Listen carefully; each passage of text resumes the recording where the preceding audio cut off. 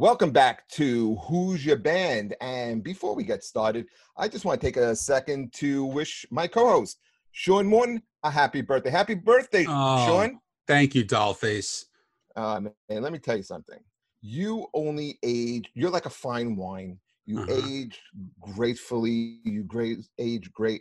How old are you? You turning 29 for the 15th time? 44, yes. There you go. There Jeff, I you go. wish I could say the same for you. You're more like the Taco Bell that you throw in the backseat of your car and forget about for 4 days. Mm, mm. Yeah, that's what I am. That's what I Yeah. am. Okay. Well, thank you. Listen, the love fest is over. I wish you a very happy birthday. I Thank wish you, I brother. I wish times were appreciate it. different when we can be hanging out and I enjoying know. I know. I'm a happy with whiskey. this. I'm happy with I'm this. not happy with that. We deserve better, but the show is better today. I am really excited. I say this every week because we have great guests, but I'm really excited to introduce this guy here.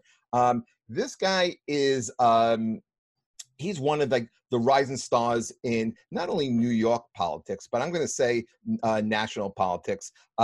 It's really my honor to welcome to the show, New York State Assemblyman, Mr. Charles Fall. Hello. Hello, Charles.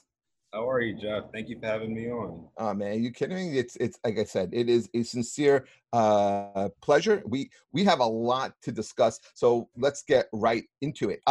First question off the bat. What is an assemblyman? Like, what does the job entail? Absolutely. So the job as an assemblyman, there's a number of things we do, right? We are elected by the people in our respective districts.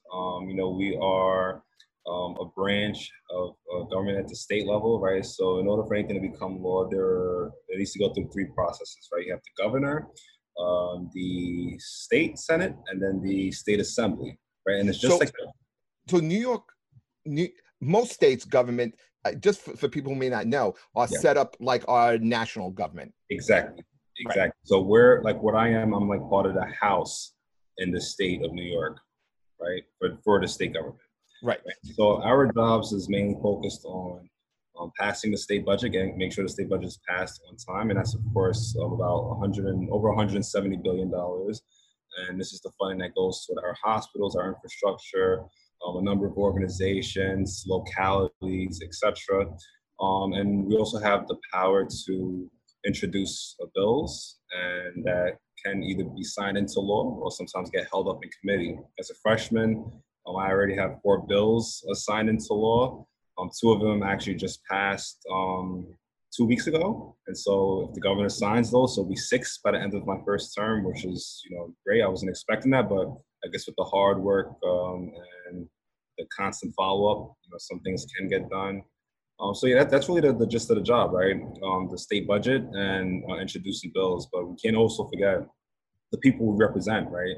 Far too often people get frustrated that they elect these folks into office and then they forget that, they're representing them. So one of the things I'm often doing is having town hall meetings. I'm out at community events, connecting with people. And a lot of the bills that I introduced that were signed into law are things that I've heard from the public, right? So I'll give you an example. One of the bills that passed 2 weeks ago was a bill that would require the city of New York to hold a public hearing if they wanted to cite a homeless shelter in any community, right? And the reason why I introduced that bill is because the city of New York did something like that without, having a dialogue with the community, even though the city may already move forward with the bill, but I think it's important during the process that you hear from the community what their concerns are. Or the schools overcrowded? Is infrastructure in the community sufficient? You have 10 other homeless shelters in the area that, that this one may be oversaturating in it, where you may want to put it in a different area in my district, So it's about, being transparent and having things. So that's kind of like what the role is. We represent, each member in the assembly represents a little over 130,000 people. We have 150 assembly members throughout the state of New York. And in the Senate, it's like the same thing. They have about 63 senators, and each senator represents roughly 350,000 people. Do you ever introduce a bill from your constituents that maybe the people want overwhelmingly, but you're not 100% like, on board with, but but you're doing it because the people are asking you to? Because you're their voice. Yeah, I haven't had a situation like that yet. But anything that somebody brings to my attention, the least I could do is like take a look at it and consider what I'm going to do with it. Right. There will be times where I'll give you an example. Like right in the '60s, I think what public opinion didn't want. What was it, the civil rights bills to get passed, but the elected officials at the time felt strongly about it and they got it passed, right? So there's going to be times where we may not necessarily agree with what the general public wants, but I haven't had that situation yet. But I can't, we're elected to make difficult decisions sometimes, but ultimately took an oath of office, and that oath of office is about doing what's right and uphold the Constitution. Okay. How did you get started in politics? Because I know you from high school. We were talking off. You were always a smart kid. You always a very respectful kid. Not the best football player I've ever seen. I got to say that. Basketball may have been more your sport, but you're always very smart. Did you always want to get started in politics? Did you always have an eye towards politics? Not right now. Because actually, basketball was my dream. Going to the NBA. And I remember my father telling me, like, toward my senior year in high school, going into college, that I need to continue to make sure that I do very well in school, because you never know when athletics will end, right? And of course, I tear my ACL and have all these injuries, and I'm like, okay, wow, good thing I'm doing very well in school, and I'm involved, right? Because I've been volunteering for political clubs.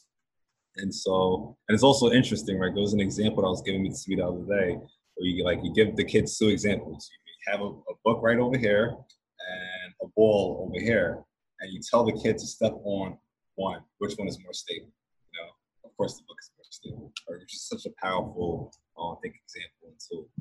But like, what really got me into politics was the President Obama's first campaign when he ran for office. And how inspiring that was. He ran with dignity and with honor, right? He was like he ran with a certain type of class. He didn't just say anything to get elected. Do you remember where you were when he took the oath of office? Yeah, I was in Oklahoma. So that was my first really college. Yeah. So I thought you. You're right, because you graduated in June of 2008. I was actually the first class to graduate in May on the football field. Okay. I remember that. And right afterwards, it was the thunderstorm. Yes. Yeah. That's appropriate. You are the first Muslim elected to the assembly. You were born here, right? Yes, I was. Okay. How about your parents? I could prove with my birth certificate, by the way. Huh? How about your parents? Where are your parents from? Parents were born in Guinea, West Africa. Okay. And, growing up, they instilled that, I remember meeting your father. Your father is a very imposing man. Like, he doesn't have to say much, but, he has that aura about him. What was it like growing up? I know your brother very well. And I think you have 4 more siblings? Yeah, correct. And he was and he was at home. Was he hard, hard guy to kind of like, he laid down the law at home? Yes, he was actually very flexible, right? Very flexible, but you also knew when he was very upset. And him and my mom, as kids growing up, they were immigrants that just came into the country, right? So they were trying to figure out how to survive here while raising us. So for them, they always, I guess, set the standard very high. Like, I'll give you an example. If I come home to pass the test with a C, they're like, "Oh, we expect for you to pass. We want you to get an A," right? It's like they always like upped it up for us. And also seeing the value of hard work. There's no excuses if you can't get something done. You got to figure out how to get it done. Because if they couldn't get it done for us, we all would have failed as a family. And so that was like the lessons that we learned. And we just also having like not only my father but my mother around. They're really like they're like role models for us. Your father didn't have, because the thing I remember about you as a younger guy and your brother as well is you guys were always very even keeled. You know, I think that's you never got really too mad. If you did, you didn't show it. You guys had great senses of humor, but you always, and always extremely respectful. And I think that, is a credit to your parents. Like they absolutely, taught you the right things, you know, the lessons growing up, and that's where I think it starts. Agreed? Agreed. No, absolutely. It starts at home, I think. And when you leave, and I tell this to my daughter all the time, when you leave this house, you're representing not only yourself, you're representing the whole family. So if you go into school, you get into what you're teaching, you say certain things, that's a reflection of us at home. You didn't learn that from us, but you're basically giving that idea to your teacher. Oh, this is what you learned from them. So those are the things I try to tell my daughter too, to make sure she's always conscious of it. It's not only about her, she represents the family. That's the same thing, we got growing up, always being mindful of how we're talking to folks, treating others like how we want to be treated. It's the very basic things of what it should be a kind human being. You know it. You would think that would be the case, but in these days and these times, that seems to be out the window.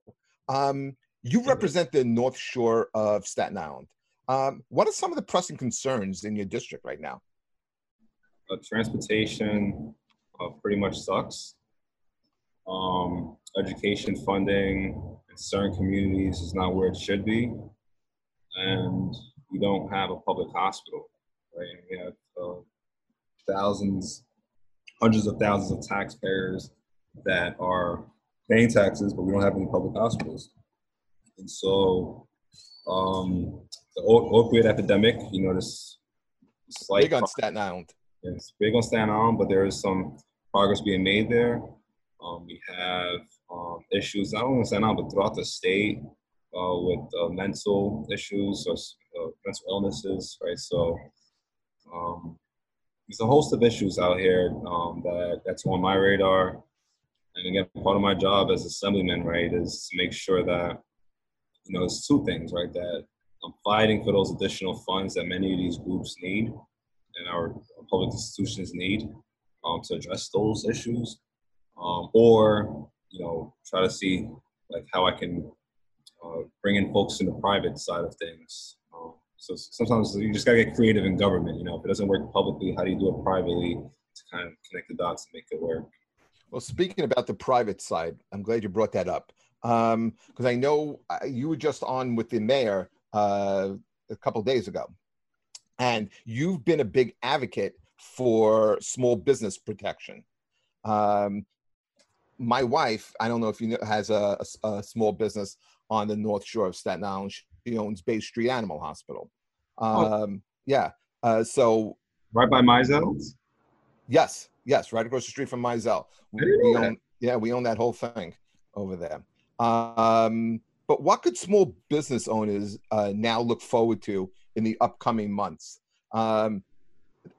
This city and state administration, they talk a good game about small businesses, but I think actions speak louder than words, and the actions seem to be going the other way.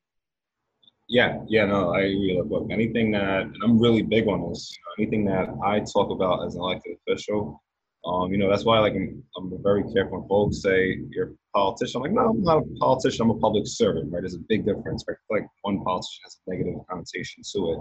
And one of the things I'm always constantly saying to my staff is whatever work we're doing, the people actually have to feel, they gotta feel it, right? So when I worked for the mayor, we got universal pre-K. The people felt that, right? Because they were feeling thousands of dollars saved in their pocket by having their kids go into a free universal pre-K school, right? The paid sick leave thing, right? Freezing the tolls for Verrazano, for Staten Island residents for Verrazano Bridge, right? They wanted to increase it to $5.91, froze it for 2 years at $5.50, and we're gonna have to do that again the next time around, And so when it comes to small businesses, what you were referring to was the commercial lending program, a leasing program. So basically what that program did in the past was it provided legal advice, free legal advice to small businesses across the city. Over 900 businesses across the city benefited from it. And the mayor cut it from his budget. And so I text him, I'm like, Mr. Mayor, I think this was an error here. Businesses are relying on this, especially free legal advice, especially when it comes to their landlord and what issues that they have going on during COVID. I think this was a mistake. Please have your team review it. He agreed with me. We were going back and forth with his team. And so they actually increased the funding because originally it was at 1.2 million and we converted to 1.5 million. And so that's the type of funding. If you're a small business and you need any legal advice, you don't necessarily have to hire a lawyer. The city has a program in place that can help you out. And so that's what that program does, and it extended this year. Now, let me ask you this, and I kind of feel like an advocate for Sean and I are both comedians. And this is something that's been kind of like big in the comedy community the last, probably the last 24 hours that's been going around, been all over social media, that establishments that have an outdoor patio, okay, outdoor that serves drinks. You can play music. Like you can have a guitar player, a guy playing guitar, playing music, that's fine. But someone with a microphone telling jokes, that's not allowed. That makes no sense to me. I think that's what frustrates a lot of people with what's going on with government today, is that there seems to be a lot of inconsistency with these laws that are made kind of on the fly, and and these agencies that people didn't vote for that are just kind of like popping up. And like, nobody asked for this. Nobody asked for that. Nobody asked for, like, like de Blasio is against this stop and frisk, but yet you can stop a car from coming in. It's the same thing. Nobody voted for this. This was never on the table. It was never discussed. And then, at a press conference, 24 hours later, it's implemented. No, that absolutely makes sense. I agree with you. It's the same thing, right? You can tell, government doesn't have the right to tell anybody what to do with their body, but gyms are closed, right?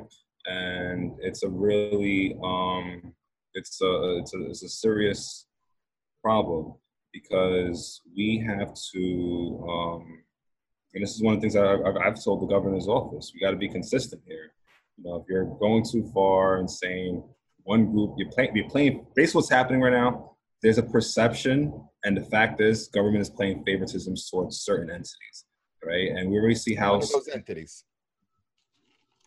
Well, like restaurants, for instance, can be open and have outdoor dining, but for some reason you guys can't do your stand-up shows, right? And it could be done in a safe way. If you are going to do something outdoors, and the capacity of outdoor seating, the maximum capacity is 50 seats. Maybe only 25 seats can be available because of social distancing, right? I don't know. I think there's a creative way that this stuff can be done. And so I hear you. I agree with you. It doesn't make sense. But us in the legislature, feel very strongly about this. Like, and look, if we don't have our, many of these, if our indoor institutions are not open by the end of this year, this fall, many people are going to go out of business.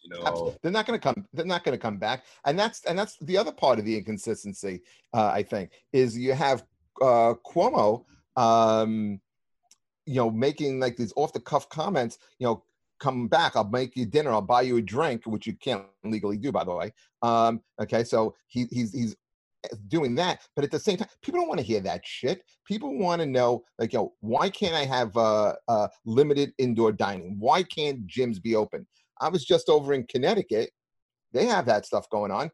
You're talking what, maybe 60 miles away from here? So that's the stuff I think that drives people kind of crazy. How is it working with the governor? Is he a good guy to deal with? Do you like him? I think he has made good decisions in certain areas, but in certain areas, like with the gym reopening and being selective on certain things, I think there's been a level of inconsistency there. And I think he could be doing better at that. And look, me and a number of my colleagues have raised a lot of the concerns that you have brought up. And sometimes, it's like one of those things where they hear you, but they don't hear you, So um, it's interesting. What do you think is your next step in politics? Do you see yourself going for mayor? Do you see yourself going for Senate? So because I am up for re-election right now, I can only focus on my re-election campaign first. But maybe it's a two-term. It's two-term. It's a 2-year term, right? Yeah, every 2. Yeah. Maybe if we talk offline, you guys can know what the bigger plans are. There we go. Listen, man, the people would be crazy not to re-elect Charles Fall. I mean, you're an honest guy. You're a smart guy. I think here's something that I was pretty impressed about with Charles Fall. You secured funding for the city's summer youth program. Yeah. Oh yeah. That has been an institution in New York City that they wanted to cut, and Charles fought for that.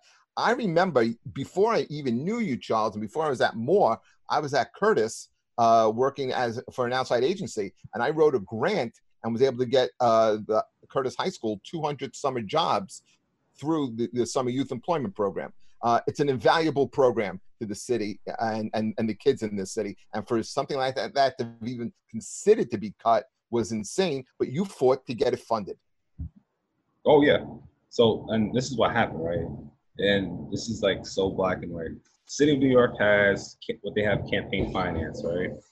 And if the city's saying that times are very hard and they got to make cuts, why would we cut summer youth programming when there is this thing called campaign finance, where literally for every $1 you donate to a city campaign, it's going to be matched with $8 of taxpayer dollars, right? So if you donate $20, it's like 170 something dollars, right? Of taxpayer dollars, right? So like, why would you cut youth program when you should be cutting campaign funding that taxpayer dollars should be paying for, which is a whole nother conversation, and that's one of the things I spoke to the mayor about. I'm like, look, instead of cutting this funding, I think you should look at cutting that, right? And then when things are back healthy, then, we could revisit, having that at a later date. But, talk about cutting jobs and cutting this, it just doesn't make sense, in my opinion. And he agreed with me. We had this conversation in person after one of the food pantry visits, and we got it restored. What do you think about the mayor? Are you started out in politics with him, didn't you? I did. Look, I personally, the reason why I'm always going to be grateful and thankful for the opportunity I had working there. I was like 23, 24 years old at the time. One of the things that I saw from him behind the scenes that the public does not see is, he'll ask you a question from a certain constituent from months ago. Like, whatever happened to this one case? Where did that go? Okay, if that person didn't follow up on it, he's gonna ask, why is that person working for us? He generally does care about the certain things, but I could see why. Because look, we look at the same thing on TV, and there's certain things that just don't look right, and that's why the perception thing is what it is right now. So, for me personally, I'm thankful for everything he's done for me and the opportunities that were presented. But there are some things that could be improved on. That's fair. Are you concerned with? Because I think you're on the board of this with New York State, or you're on a committee, not board, committee. Are you concerned about tourism returning to New York? I am. Absolutely. I am concerned with it. Because again, this economy, right now tax revenues for the state is down significantly. So when we go back to Albany in a couple of weeks, there's going to be some tough cuts that we're going to have to make, unless the federal government could come in and give us, they're the only ones that could print out money and help us out here. But things are getting politicized over there, and I'm not sure if that's even going to happen. But I am very concerned with tourism coming back.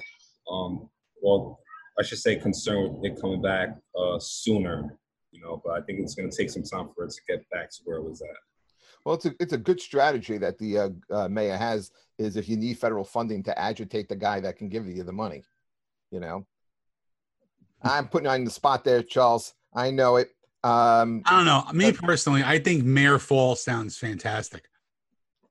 Let me tell you, that would make nothing would make me happier than to be part of Mayor Falls' campaign to get him elected. Listen, I'm going to work for free. I'm going to work for free, and all I want is an easy pass that has a zero balance at all times that I can just go wherever I want. That's what. How about a parking pass? I think a parking. Just easy pass. Nah, just easy pass. I'm not greedy, Jeff. I'm not greedy. That's pretty greedy, because right now, what's the bridge toll? The Verrazano. Well, 16 for the Bayonne. 16 for I think it's 20 for the Verrazano. Roll that number in your heads, folks. $20 for the Verrazano Bridge. What do you think it's going to be in 2025? That is probably going to be closer to $30. Probably. That will be raised. MTA is going to be raised. Property taxes are going to be raised. Water taxes are going to be raised. They got to make up for it somehow. There's a camera, a speed camera on every block, it seems like, in Staten Island. Listen, when I went to school in Staten Island, it was a $4 toll. It was a $4 toll to get from Bayonne to Staten Island, and it killed me every day. All right, let's go easy on Charles here, because I think he's you know. No, we're light. We're light and easy. We're not hitting him hard with that. No. So what we're gonna do? I got some mail here. I got some people who, when I said we have Charles Fall coming on the show, so I'm gonna put the ball in your court. Do you want an easy one first, or do you want a serious one first? I'm always ready. Coach. Okay, I'm gonna give you a hard one first, and then we're gonna ease a couple of easy ones. This is from Teresa in Staten Island. How does the lack of tourists impact the Empire outlets? So that sounds like a North Shore question. Yeah, how does the lack of tourists impact the Empire outlets? So the Empire outlets, she's referring to the Empire Outlet Mall, and I know. When they first constructed the Empire Outlets, it was supposed to be almost like a package deal with the Wheel, the New York Wheel. That's right. The whole idea is people would see this gigantic, one of the biggest Ferris wheel in the world in Staten Island. They will take the ferry, go to Staten Island, past before getting to the wheel, they would have to go through the mall, right? So it was almost like one of those package deals. So that's why it's supposed to be the world's biggest Ferris wheel, reminiscent to the one in London.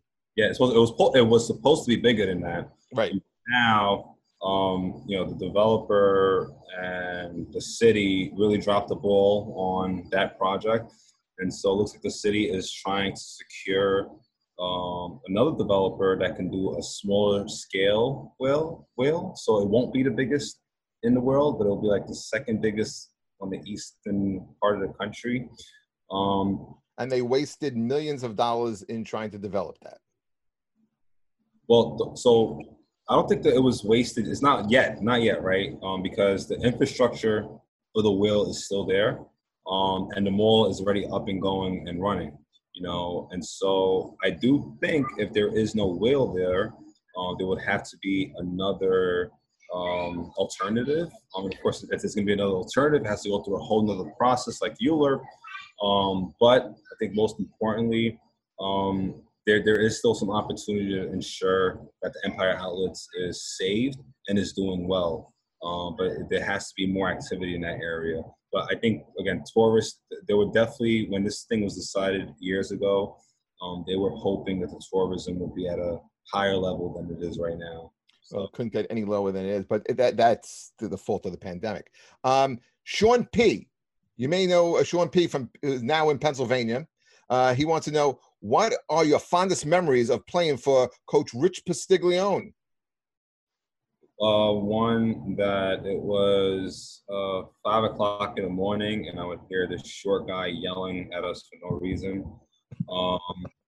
But in all seriousness, he was a tough coach, a very tough coach. And I feel like a lot of, I always, give my parents credit for what they did for us.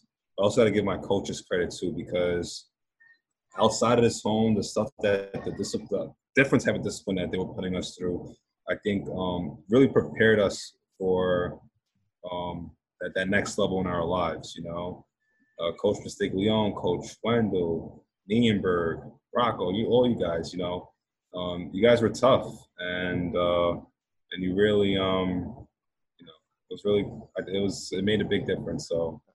And you could see coming into the show now from Compound Media, coming in on Larry Baya time. Holy shit. Only a fucking half hour late. Actually, 38 minutes. It's okay. It's Larry Baya. Oh, God. How you doing, man? We're doing good. Larry, this is Charles Fall. He's a New York State Assemblyman. Charles, what up, baby? How you doing? How you doing, man?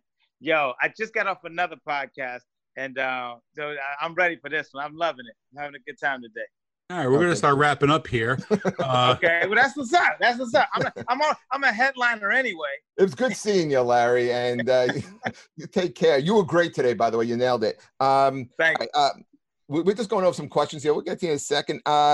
Vincent once asked Charles, what is the state doing to attract or keep billionaires that pay over 50% of New York State taxes? Is that a true statement? So we'll say that again. What's the? Yeah, he's asking, what is it that the state is doing to attract or keep billionaires that pay 50% of New York State's taxes?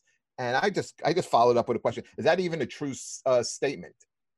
Well, because I think, I don't think we're doing much, right? One, look, you have this group of folks out there that feel like that upper class, folks that are in the upper class need to be significantly taxed, right?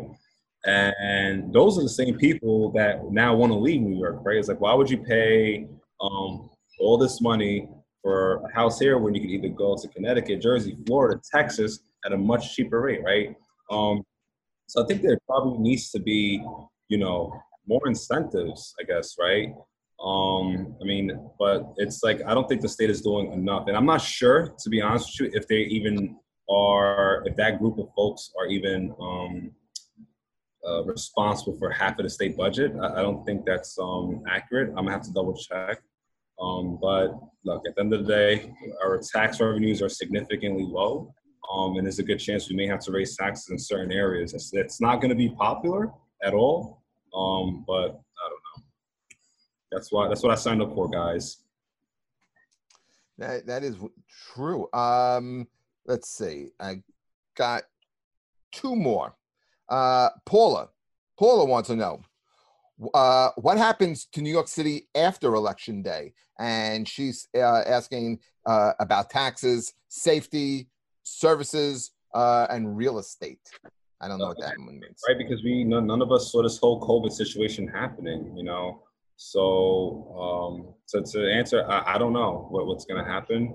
And this is like one of those things where we're going literally by the day. And again, if we don't have any federal funding that could help bail us out from like a lot of issues that we see right now, again, the state of New York can't just print money. We rely on the tax revenues to carry out like a lot of the functions that the state carries out and to give those monies to local municipalities, right?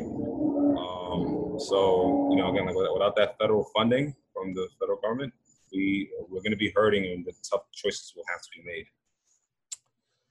Okay, and last question for viewer mail. Did you play with Kyle McAlarney? Yeah. So when I was a freshman, Kyle was a senior, and he was incredible. I never saw anybody's work ethic like his. Our practice would start at 5 o'clock in the morning. We'll get in the gym like around 4:30. Kyle's in the gym already, sweating like a madman, man. The consistent work ethic was unbelievable, and it set the tone for what we should be doing if we want to be champions. Yeah. If you're not sure, Larry, are you a college basketball fan? Yeah. Okay. Do you remember a few years ago on Notre Dame had a guard named Kyle McElhenney, and he wound up setting the record for 3-pointers in the Big East. And Charles was a teammate in high school with Kyle. Okay. That's what we're kind of discussing there. Yeah, Kyle was known to have this insane work ethic, and Charles, he went back to Moore and then just left. He was working with Gordon Hayward over with the Celtics, and now was just offered a job in the NBA, and he took that job. Okay, that's interesting to people. Larry, what is happening, my friend? What have you been up to? Everything. Let's Get Loud is now in the UK, and when Africa, so people know, Let's Get Loud is Larry's show on Compound Media, and then basically comedy is coming back. We're doing a lot of shows at country clubs and a lot of different things. Sean was on the show with me. Where are those shows? Well, I don't want to, give. No, I mean, are they in New York? Or are they out of state? New York. There's some in upstate New York. There's some in. I live in Greenwich, Connecticut. So there's some in around here. We're doing a show somewhere here in Connecticut at the end of the month, and then we're producing another show soon. So, but I love live stand-up comedy. Is coming back, and I'll be back in the because I was at. Just before COVID hit, I was at the Bellagio and did the Borgata, and now those the casinos are opening back up. So I'm just excited about that, Sean, are they opening up for entertainment yet? No. Well, that's that. Yeah. Hard Rock is not open yet for entertainment because that's where I work. Yeah. But, the comedy club's closed right now. They Howie Mandel took his name off the club. So, did he take his name off? He's like, fuck it. Pretty much. It's not coming back. It's not coming back then. Well, they have it issued as The Comedy Club on their website. So, I don't know. Maybe I'll make a phone call. Maybe I'll take it over. I mean, I'm Howie Mandel, but, Yeah, Pat Oates just did Mohegan Sun comics up at Mohegan Sun. So they was asking me, did I want to come up there? And I'm just going wherever. Just like, me and Sean did a show together up in at a country club. We're out on the patio. That's right. And it was a fun. We had Mark DeMeo, Gino Visconti, Aaron Berg. No, Aaron Berg wasn't there that day. No, Chrissy Mayer. Kevin Dombrowski. So it's just that live interaction is coming back. So I'm excited about that stuff, and then learning how to be a better host for a sit-down show, because I already knew what I could do standing up on stage. But to me, I always likened it to when Jordan went and played baseball. This is me developing that muscle. And Anthony Cumia has been very great at being a mentor to me, and all the other people, Pat Dixon, Aaron Berg, been a mentor to show me how to do this thing the right way, Yeah, some great guys in your corner, I'll tell you that. Yeah. And even over at Gas Digital with Ralph Sutton, they always give me advice too. Why don't you do this? I was like, okay, cool. And that show's really been knocking it out of the park as well. Now, we haven't started, again, Sean, we waited too long with this. Music. The show is called Who's Your Band? And, we like to also kick around music with our guests. We just spent the last half hour or so talking politics with Charles. Charles, like I said, New York State Assemblyman. But when it comes to music, Charles, what are you listening to these days? What are you a fan of? I listen to everything. African music, R&B. Do you have a particular artist that you like?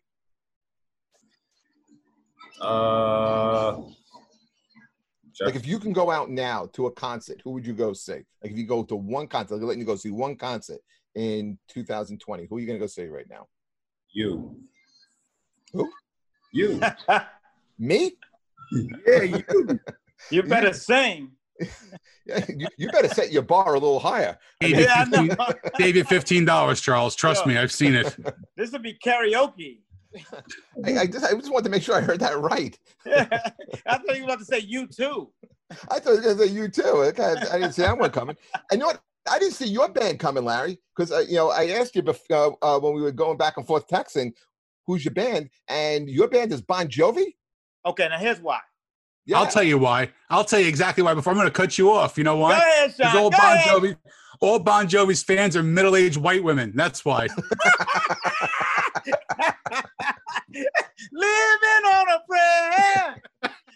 No, okay. Let me tell you why my band is Bon Jovi. Okay, I love everybody. I love a White Snake. I mean, Motley Crue, anybody, Parliament Funkadelic, hip hop. I love everybody. Country music, Luke Bryan. I can fuck with everybody. Now, but here's my reason why. And when anybody asks me that question, it's always Bon Jovi, because the year was 1990, and I was just getting. Well, I got out of school in '86, and I went to the United States Air Force, and Bon Jovi came out with an album called "Slippery When Wet."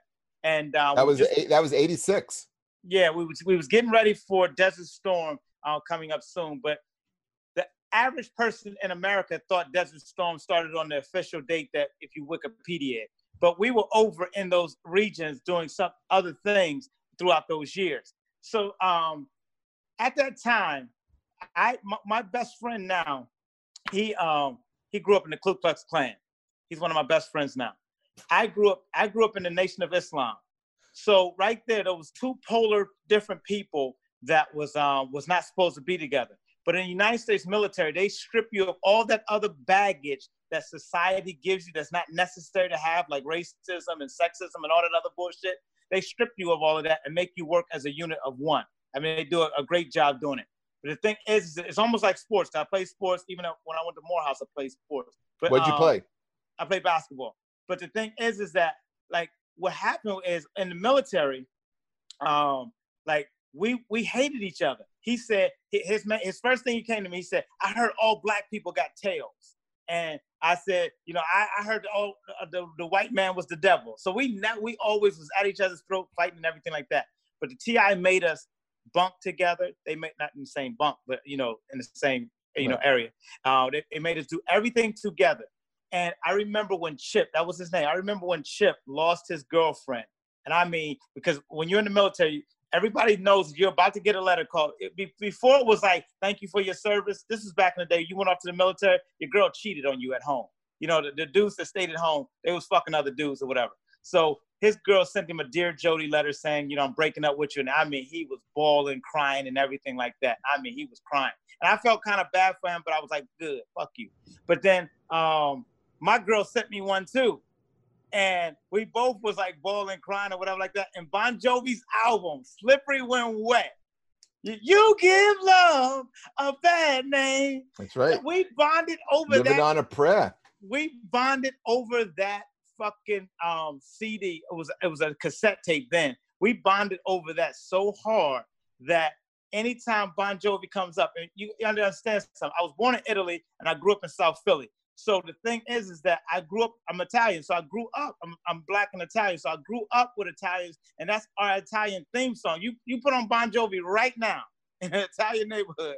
You put on, let me tell you, this is the things you put on in an Italian neighborhood. You put on Saturday Night Fever, you put on Bon Jovi, you put on anything that makes you think of the Italian-American experience, it's a hit. So anytime I hear that song, you hear it a lot. I lived in Bay Ridge before I moved out here to Connecticut. It's an Italian neighborhood. You always hear those songs over and over. And that always, it's a feeling, it's a vibe that Bon Jovi set. Were they the best band? Everybody knows that they weren't. They know that. But the thing was, it was a vibe that they set that, that I still ride on, that, was all that. But I grew up with Run DMC. I grew up with, I love Eminem. Music is my thing. But if somebody says, Larry, hold on a second. I'm listening to this. Nice try. It's the middle-aged white women. Definitely. But that's true. Because listen, it is. It's the middle-aged white women. That's why you like. I like all women, though. A lot of people always try to pin me down when they see me after my shows and they see me with a different girl or whatever like that. It's like, oh, you like white women? Of course I do. But I also like black women. I also like Puerto Rican women. I also like Brazilian women. I also like Russian women. I like all women. I like Indian women. But the thing is that I'm like a snake charmer with Bon Jovi with the middle-aged white women. They let me drive their BMW X1s. Listen, Larry, Bon Jovi is one of my favorite bands of all time too. Because again, I grew up in New Jersey. Yeah. Right? I'm a few years younger, but I mean, Slippery When Wet, New Jersey, all those albums, fantastic. Yeah. And you're right, because on the flip side too, I'm half Italian and I'm half black as well. So we're a lot alike in a lot of ways. So I remember seeing Bon Jovi as they were a bar band. And Really? Yeah, and they didn't even have Richie Sambora in the band. Do you remember who the original? He never was officially part of Bon Dave Jovi. Sabo. That's right. It was Yeah. Dave Sabo from Skid Row. Skid Row, and they didn't have the bass player John Alex Such. He was in a cover band that used to play around here called Phantom's Opera, and I think Tico Torres brought them into the band, and they'd already seen Richie around. Yeah, but that's how far back I went with Bon Jovi, man. I do you remember their first song was "Runaway," right? You remember that song? Runaway, yeah. Yeah, and I love it. it's a great song, and they recorded that at the power station in the city. Tony Bon Jovi is John Bon Jovi's cousin, and John worked there, and he let him use the studio to record the song, and it became part of this radio station's compilation album. And that was the song that kind of broke them. And from that compilation album, they wound up having to get a band together. You know, Sabo couldn't do it, and they got Richie to come into the band, and they wound up recording 78 Degree Fahrenheit. That was really their first album. Wow. And you know, it's so fun. My favorite Bon Jovi song is Never Say Goodbye. That's probably the song I hate the most. Why? There's no bad Bon Jovi songs. Oh, there's plenty of bad Bon Jovi. Bed of Roses is a song that I would stab you in the neck with next to me, Sean, and you told me you enjoyed that. I sang that to a girl one time. No, you didn't. Did you? Oh, I totally did it. Karaoke. Please, I know it's Larry. It's Sean's birthday, but please. Happy Sweet 16, Sean. But Sean, please tell the story on why you sang this incredibly shitty song to a girl. It was a girl that I was friends with, and like we didn't there was like that connection, but we never hooked up. And this was like 25 years ago. And we went to Cary. She was moving back to Iowa, right? And I was contemplating going to school in Iowa just because. Yeah, we do that. And I sang that. I belted this song out of karaoke. And of course, when I had to hit the note where it says, where I sleep on a bed of nails, my voice just cracked like Peter Brady on the Brady Bunch. It was horrible. Fucking Mo. That was the deal breaker. Oh, it was totally there. Once I hit that note, I was like, yeah, nothing's getting touched down below today. Sean, Charles, have you ever sang a sappy song to a girl?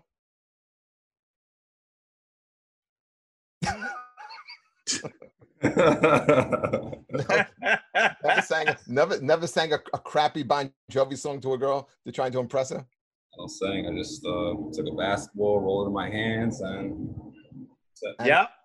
Yeah. Hey, no, Charles. The pussy gets wet. I heard a rumor about Charles Fall, and the rumor is that there was this guy, this 50-year-old guy named Dave Neidl, who was raining threes over you. Is that true, or is Dave full of shit? It seems like a dream gone really well. Urban myth. Dave Neidl is a gym teacher and board what is he? Driver's ed teacher. Great guy. You know, probably the best fancy guy I know who for fantasy football and all the old sports. But yeah, he loves talking about how he was draining threes over Charles Fall. Comment, Charles. He got a few shots in. I played basketball with Felipe Lopez one time when he was at St. John's and I was at St. John's. We were playing just intramurals, and of course now, I wasn't always in the spectacular physical shape that I'm in right now. I was a little heavier at the time, and so he got the best of you. He jumped over my head. Oh shit! Yeah, he was Felipe a phenomenal college athlete. Yeah, Felipe jumped over my head. Yeah, if you know the New York basketball scene, like I'm cool with all the New York basketball players from back in the day that either played entertainers or classics or at the Rucker and everything like that. That played in all of these the high schools with Stephon Marbury and everybody, and they have so many Felipe stories of when Felipe was in a game one time in high school, and because when Felipe would come to the high school, I mean, entourage. When I say entourage would come with him, an entourage would come. And Felipe got thrown out of a game one time, and Felipe got his clothes, and he left, and the whole gym left with him. Did he wound up getting drafted by the Spurs, or did he ever make it to the NBA? He was in the NBA for like a couple seasons. No, it wasn't that long though. Yeah. Why does a guy like that, have such a great college career, but doesn't transcend into. A Charles, lot I mean, of you're a players, basketball player. like that. But look at Bobby Hurley. Bobby Hurley can be considered one of the greatest point guards in NCAA history, Yeah. and did nothing in his NBA career. You know. Yeah, And, yeah, Larry.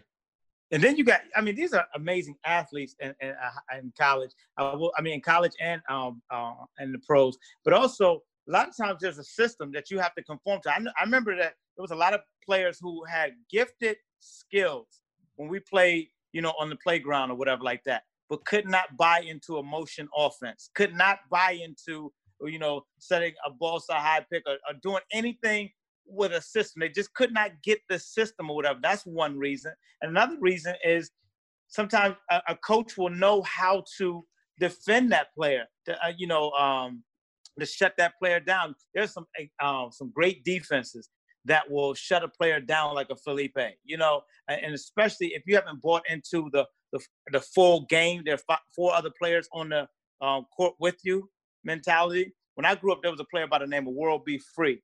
And love you know, and he never saw a shot that he didn't like. He could be anywhere on the court, but he was worse than Kobe. Basketball. Huh? He was worse than Kobe. Kobe doesn't even come close to him. You remember him. He was on the Cavs, right? Yeah. Yeah. Kobe don't even come close to him. But the thing is that, you know, I used to watch Kobe play at Lower Merion High School. Him and Rip Hamilton when they used to go forward against the state championship or whatever like that, and they used to have because I think Kobe them lost junior year and then he went back and won senior year. But I used to go to Lower Merion and watch those games, and Kobe still was a player that could play with people. He just wanted to shoot more. A lot of people can't buy into that system. They just think that it's, you know, just shoot or whatever like that. And they can have a skill set for playground basketball, but they just don't have it for that team sport. That's one of the things. There are better people outside of the game of the NBA that are inside the NBA, but sometimes it's marketing, sometimes it's attitude, sometimes so many different factors. Same thing with acting and comedy and everything like that. True. You know. True. Well, listen, we could go on with this all day, but you know what? Like I said, today is Sean's birthday. So Sean has a birthday party that he has to attend. Where you going? The other room. The other room for that? Yo, did Darius say happy birthday to you? Yes, and I got like $58 of barbecue waiting in there for an hour. You're killing me. Well, go get it. Because we got clams and mussels that we're about to make. Ugh. I know. But we want to wish Sean a happy birthday. We want to thank you guys so much for coming on and give us your time. Charles, we really appreciate your time. How old's your daughter? How old are you, Nyla? How old? Okay. She's like, listen, I didn't ask to be a part of social media. Just woke up. Great. Just woke up. Well, anyway, Charles, we wish you the best of luck in your future endeavors. And anytime you're ready to run for mayor, you let us know, man. We'll do everything we can. We will always have your back. You know, we wish you the best on re-election. You're going to do fine. So again, we appreciate you taking your time out to sit and chat with us a little bit. Larry, same with you, man. I wish we had more time with you. That's okay. That was enough because I got to go do another one in a second. But here's what I want to say. If any of y'all want to get on Let's Get Loud, Sean knows he's supposed to have been on it already. Yeah, because you didn't send me the information. You dope. Okay, well, you're gonna get it. You know, I got people that do that. But I listen. I will get you on there. I will get you on everybody on there. Congratulations on the movie success to you too. Hey, thanks, man. You know, and then Charles, if you ever want to get on Let's Get Loud, we had a judge on there this week from Los Angeles, and he was talking about a lot of different things. So judges, congressmen, everybody, I bring every walk of life on there to just have some fun with us. Charles is a good man, believe me. Before we go, I just want to say this. This past weekend, Comedy World lost a good man. We lost Mike Tomasino from Catch a Rising Star.